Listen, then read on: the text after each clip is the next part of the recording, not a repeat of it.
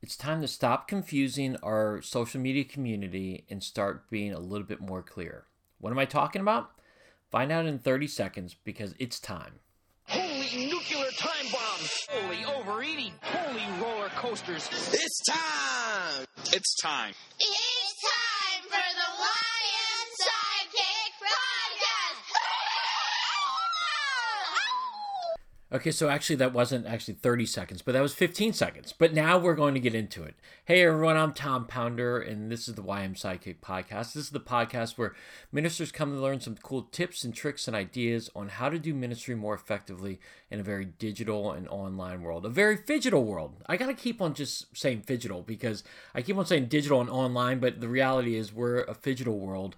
And how to do ministry more effectively. That's what we're talking about today. And today we're specifically talking about our social media community. See, our social media community can be really powerful, and how you engage with that community can be really important because sometimes our messaging to that community can get really confusing because you have a variety of different audiences that are in that community. You could have some people who are actively involved in your church or ministry and those who are not actively involved and they're just kind of checking it out. So how do you communicate effectively and how do you organize your social media and your other communication tools to effectively communicate to them so you're not confusing them?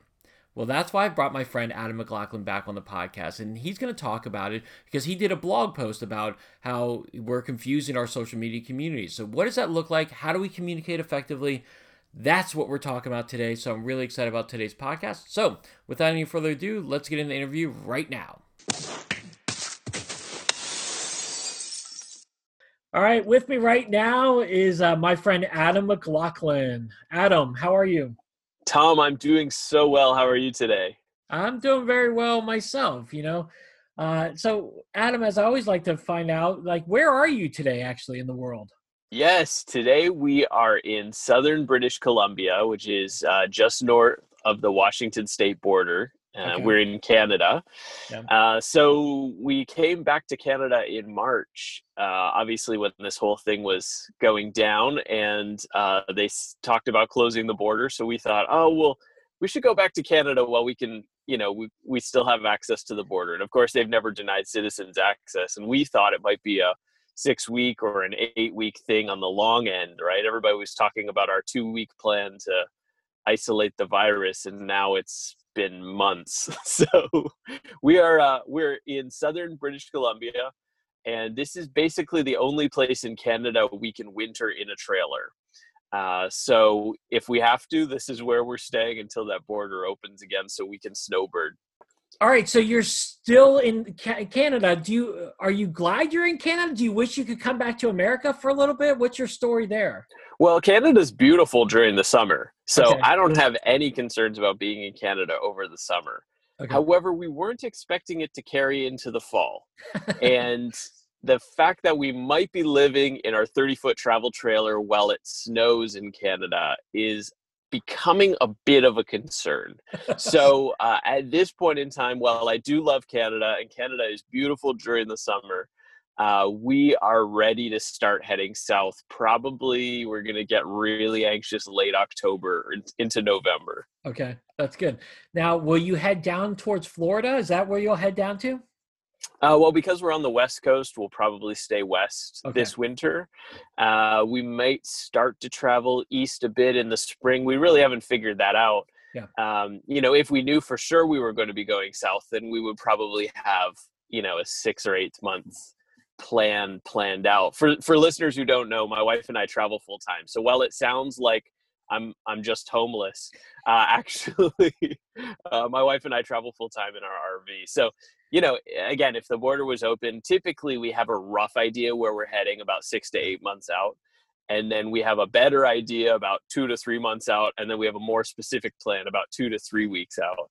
Yeah. But at this point in time, it's all kind of up in the air. So, if we don't get to cross the border this winter, then come spring, we'll start heading east back across Canada. Yeah, there you go. Okay, there you go. Okay, so since you kind of led into it, I'm going to just continue to follow along with this thing about the RV. You don't just travel for fun. I mean, you actually do this. You're doing this for a show. It's called the okay, so talk to me about this, okay? And because this started last year, right? You were doing season 1 was last year? Season 1 aired in 2018. Okay. No, 2019, I should say. Season 2 aired in May of 2020, and we weren't on season 1 or 2. We signed on to be on season 3, which will be on Discovery Channel in May of 2021. Okay, So tell that's us kind of about cool. this. Tell it about us. Well, I'm not sure what to tell you simply because I don't know what to say about it other than because typically we do a lot of our filming. Like we started filming, we film in the fall, and then they go to edit in December, January, and then we start seeing finals in March and April, and then it airs in May. So we're kind of hands off. We shoot a lot of the video ourselves. We do have a crew that comes out and does some interview stuff with us. But other than that, we shoot a lot of the videos. Like, we take our kids to the beach or we go for a hike in the mountains and we shoot all that kind of video. And then we just provide it to them and let the editors do their thing. Okay. So it's an independent film production on Discovery. So it's 6 episodes in a season, which is, shorter than you might typically think of a TV show. And there are 4 hosts or groups of hosts, families basically that are hosts. And so each of us gets 2 or 3 segments in the season. But my wife and I are also the online hosts for the TV show. And so we are on YouTube doing YouTube videos about our travel behind the scenes from the show. So that's cool. Yeah, it's exciting, but it's been pretty busy. It's taking up a lot of our time. And we were commenting before we hopped on, I haven't been blogging as much about church communications as I would love to. But it's a balancing act. Yeah, no, it's definitely a balancing act. That is for sure. Okay, so what do people look up to Google search you for? Is it the RVers, the RV family? Yeah, if you look on YouTube, just look for the RVers TV. You can track us down. Yeah, that'd be great. That would be awesome. Okay, so now let's talk about church communications. Because sure. As much as I like to hear your adventures, let's talk about that. Okay, you did a blog post a while back that I saw, and I was like, you know what? I don't think we've talked about this ever, and so I thought it would be a good topic of conversation because I still think as much advancement as we've made in social media, I still feel like churches can get stuck in it as well. And so your blog post, and I'll have a link in it in the show notes, is entitled, "Your Church's Social Media Strategy is Confusing Your Community." Okay? That's right. So to start us off with that, Adam, what is the purpose of this blog post? Well, I mean, originally when social media first emerged, the question was, should my church be on social media or not? Yeah. And thankfully, we're past that point, right? So churches realize that social media is a great tool and a great opportunity to reach people in their community, to reach their members, to spread information, to spread hope, to share stories. But now the confusion isn't whether or not we should have social media channels, but a lot of confusion happens with what should we be posting on those social media channels. Yeah. And this is where the confusion comes into play with your community, because one day they see you posting about an exciting outreach you're doing, and then the next day they see you saying, "Mary's sick, could somebody please fill in the nursery tomorrow?" And so, the confusion comes when it's really, you're not clear on who your audience is. So typically I would recommend that on your external facing social media channels, your Facebook page, your Instagram, your TikTok, whatever those pieces of the puzzle are for you, we want to be focusing on or figuring out who is our audience on those channels. Yeah. And so my recommendation or my take on this would be that those would be people who are not in your community. So while your church members probably like your Facebook page, the information you put on there should be or could be geared towards people who are not currently in your church, so that it's shareable, so that it's interactive. So somebody considering visiting your church or watching online probably is going to go check you out on social media before they show up through your door. So I would recommend that those channels are external facing, and you have to be aware that your audience is not people in your church. Yeah, I think you're right. So what I hear you saying is that for like let's take Facebook for example, because it's a good example here. When you have a Facebook page, and that really should be communications towards your community, external communications. But if you want to do internal communications, like, hey, so and so, we need help on the a kid zone this week, or we need someone helping running the tech booth this week. Can someone fill in? That could be placed in a Facebook group. Is that correct? Like you create Yeah. a Facebook group for that kind of communication? Yeah, so we have to distinguish between internal and external communication. So internal communication probably has multiple layers. One layer would be your staff. One layer might be your key leaders. One layer might be people who are generally part of your church as the membership. And then individual groups within there. So really the goal is to reach the right person with the right information at the right time. So for instance, if you need somebody to fill in the nursery on Sunday, the best way to do that is to connect with people who already serve in your nursery. So do you have a Facebook group for your nursery workers? Do you have an email list for your nursery workers? Do you have a text message chain for your nursery workers? Yeah. And that is the kind of the best way. So how can you get the right information to the right person at the right time? Posting on your Instagram page that says, hey, we're short on nursery workers this Sunday, who can volunteer? When somebody then goes to your Instagram page or your Facebook page to check you out before they come to visit Sunday, they're going to be like, man, these people are desperate. Maybe I'm not bringing my kids this Sunday. Or maybe I'll find a church that doesn't have to beg people to serve in the kids ministry. Yeah. You're right. So your internal has to be different than your external. And in light of business or in light of a corporation, you're not going to see Starbucks posting on their Facebook page just a reminder to all the staff that we have an online meeting on Monday. That, you know what, to be honest, that's a really good example that you just used here, because you're 100% right. But yet in churches, we're like, hey, we have this meeting right now. It becomes a communication tool for all the internal people, but people who are trying to discover your church, that's not important to them and they don't care about it. And so I think that's really interesting. So really, if you look at it from a Facebook page, your Instagram account, your Twitter account, they really do need to be externally focused, and you have to devise different communication strategy to communicate to internally. Like, again, Facebook groups are great ways that you can do that. I mean, I have Facebook groups for different Bible studies and whatnot, but you can use it for your church leaders, and that kind of communication can really be used to build up community there, and therefore you're nurturing them without neglecting and making people who are checking out your church feel weird. Right. And I wouldn't just narrow it down to Facebook groups is a great tool. But so here's the thing. You've probably, if people have heard us chat before, they've probably heard me talk about announcements and church announcements. And church announcements for a long time was like the holy grail of communication. It's like, if only I could get an announcement for the 70s and better skydiving married couples group and karaoke, we would have thousands of people show up. And that's just not the case. The announcements is not the holy grail. Really reaching people, the right people at the right time with the right information, that is the holy grail of communication. So that tool might be your email list. It might be your text message list. It might be your Facebook groups. It might be a Facebook group specifically targeted to people who've already been to the 70s and better life group.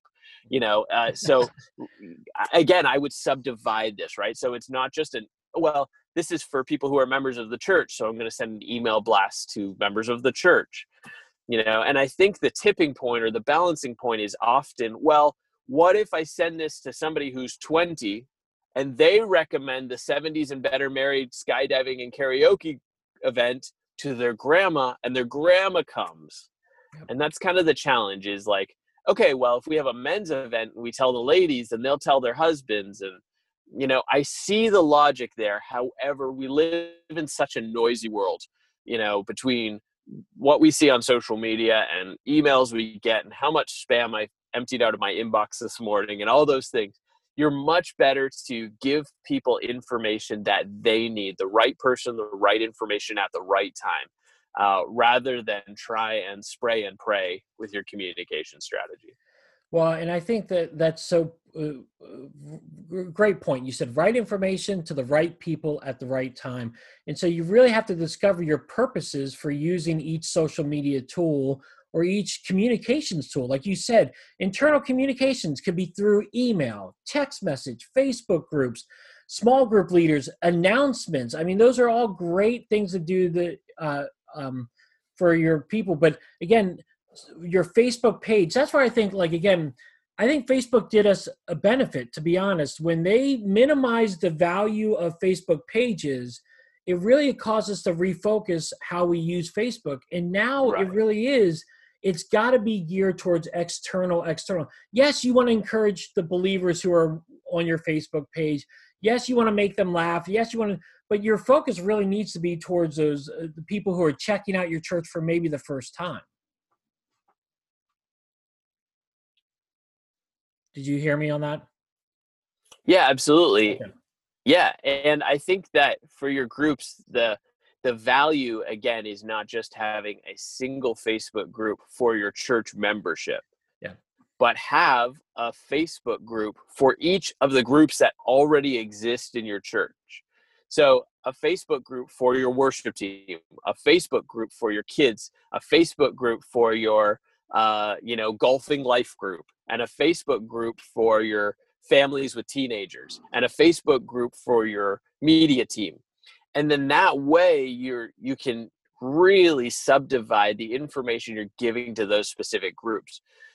And they will likely share with people that they know. So for instance, if you had a youth event and you needed a permission form, we all know you don't ask the teenagers to get the permission form filled out because it won't happen. You need to ask the parents to get the permission form filled out, right? So that's a great time to go into a small group, of parents of teenagers and remind them, hey, that permission form really needs to happen this week. So yes, Facebook groups is a really good tool. And the more you can subdivide them, the more you can create a specific audience, the better. Well, yeah, and I agree with you, because also it doesn't have to be overwhelming to the church communicator, the director, or the social media manager. You branch that off to give it to the student ministry director. You can say, listen, you need a group for this. Here's your group. You run with it, and it provides a connecting point for them. Same with the children's ministry person or the tech team lead. They're in charge of the group, not the social media manager. So again, you've got that branched out, and you don't have to worry about that communication as much as you are some of the other stuff as well. So let me ask the benefit to a group over a page. Oh, sorry. No, you go ahead. Well, the benefit to the group over the page is that when you run a page, you have to create all the content. When you moderate a group, different people within the group can always be creating content. Yeah. So different people in the group could say, hey, my kid just grew out of these shoes. Does anybody need them? Or different people in the group said, hey, we're going to go meet at Perkins for breakfast on Saturday morning. Whoever wants to come, just show up at 8. Yeah. So the cool thing is, even though you're handing the responsibility to somebody else, they need to create conversation, but they don't need to drive the whole group once it gets going and people get comfortable with interacting within that group. Yeah, that's exactly right. So, okay, so let me ask you this. So this kind of communication where you're sharing content, sharing information on a Facebook page is really kind of, okay, you can do it in a variety of different ways. You can do a video, you can do text, you can do images. What about sharing that content like on something that's highly video oriented, like YouTube? Like how do you differentiate? Like, do you have to be sharing as much content or whatnot externally, or how do you choose to share what you're sharing on YouTube as opposed to what you're sharing on Facebook, where you have a lot of different ways to do that? Yeah, so I would treat YouTube as a very external facing mechanism. So things that you're going to broadcast on YouTube are going to be outward facing. And I would say with YouTube that the value of YouTube is it acts like a hub for your video. So when you broadcast on YouTube or you upload a video to YouTube, you can now use that to post a link to your Facebook page, post a link to your Facebook group, post a link on your Twitter channel, post a link in an email newsletter that goes out, post a link on your website. And so, YouTube kind of acts as this hub. And then the other value to YouTube is things are really searchable, and people search on YouTube. Like the other day I had to fix something on my RV. So I went on YouTube and I Googled I Googled how do you fix this? And of course there's a YouTube result that came up, right? Yeah. Google's the number one search engine in the world. YouTube's number 2, and YouTube's owned by Google. Yes. So of course they're going to push YouTube content to the top of the pile, right? Yeah. So things like if you were going to do, a promotion for an upcoming business breakfast, then YouTube might be a great place to put that promotional video, because it's going to be searchable, right? So you want to make sure in your title you're putting the name of your city and the name of your area and the date. Yeah. But after that breakfast is over, you want to take that video down, because you don't want people searching that later. But the great thing now that that's live, let's say it's a 3-minute video. Well, you can't post a 3-minute video directly to Twitter, but you could post a link to the YouTube video, right? You might post that video directly to Facebook as well, but you can't post it directly to Instagram, because Instagram has a 60-second time limit on the story. So now you might post an image. In the description, you say link in bio. Now in your bio, you link to the YouTube video. So YouTube kind of acts like a hub. The other thing is you could embed the YouTube video on your website. And that means that your website doesn't have to hold the video file and slow down its loading. It simply pulls it from YouTube. So I think that's a great place to act as a hub. And I would put external communications on YouTube, unless you're going to, set the video to unlisted so it's not searchable. And then you send that link out if you have an internal communication.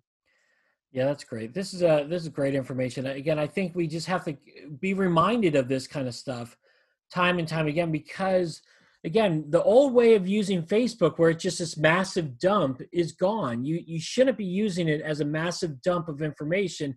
You really have to be targeted so you can increase engagement with new people, and the new people searching for a church can find that. Use your internal communications in a lot of the different ways. You don't have to dump it on Facebook pages anymore. So I think this is fantastic, and it will be less confusing, as your blog post says. So, well, Adam, this is awesome. Any final thoughts as we wrap up about external and internal communications? Well, I think that those 3 pieces, when we talk about the right information at the right time to the right audience, I think it's pretty easy to figure out, at least with a mindset shift, who the right audience is. I think it's, fairly simple to straight out what the right time is. 2 weeks leading up to an event is great for sign up. You don't want to be promoting an event the day before the event if you had to sign up last Saturday. But one of the things that I think people miss is the right information. And so let me just touch on that piece of the puzzle. So the right information is typically enough to get people interested so that they click, right? This is the essence of clickbait. You might see a 10-paragraph blog post on a news source, but they don't give you the 10 paragraphs, even though they feel it's valuable for you to have all that information, or they wouldn't have included it in the blog post. Instead, they try to give you enough information to get you to click. And so I would recommend for churches that we are giving tidbits of information with like a find out more link, or read more, or click here for full details, rather than trying to embed every single piece of information about an event. So for instance, let's say you have an online worship night coming up. You don't want to say, here's our set list, and here's who's singing, and here's who's playing drums, and Sister so-and-so is going to be on tambourine, and all those things. It's just not valuable information. But what about, let us know you'll be worshiping with us Friday. Click here to register. And then you could show an image or a video clip or something. So the right information is usually a small chunk of information with get more details. Yes. So the right information, the right time, and the right audience, and your communication strategy will be way more effective. I promise. And if not, my email is tom@ymsidekick.com. You can send all your complaints to me. That's very funny. Good one there. I wish you got it wrong so I could say, yes, put it there, but you got it right. So that was good. No, this is fantastic because, again, you want them to click more. We call it clickbait, and clickbait has such a negative connotation towards it, but you want to do it. It's a call to action. You want to get them to take that next step. And if it's going to your website or and they'll be able to discover more when they're able to click that link. So that's right. The right amount of information is perfect. So love it. So, all right, Adam, well, seriously, if people want to connect with you, how do they do that? Where is the connecting points? Well, the best way to get a hold of me is to go to my blog, all about church communications, adammclaughlin.net. And then all of my social media links are there. And this blog post and all my more recent blog posts are there as well. And my older blog post, which is still valuable content, I hope. Yes. So adammclaughlin.net is the best place to track me down. There's a contact form. Otherwise, my social media links, and come hang out. And you've got some podcast stuff on there too. So you got some great interviews. So I do. I took a break from my podcast when all the COVID stuff went down. So quick summary on that. I pre-recorded all of my podcasts for 2020 in November and December of 2019, because this was a great idea. I was stationary for a month at my parents' house. I could record all my podcast interviews. I can release them all through 2020. It'll be great, valuable content for churches. And then COVID hit, and people are talking about meeting in person and having barbecues and having conferences together and all these things. And it just threw a wrench into the mix. So yeah. I am going to re-release a lot of that content the rest of this year with a caveat that I recorded it before COVID.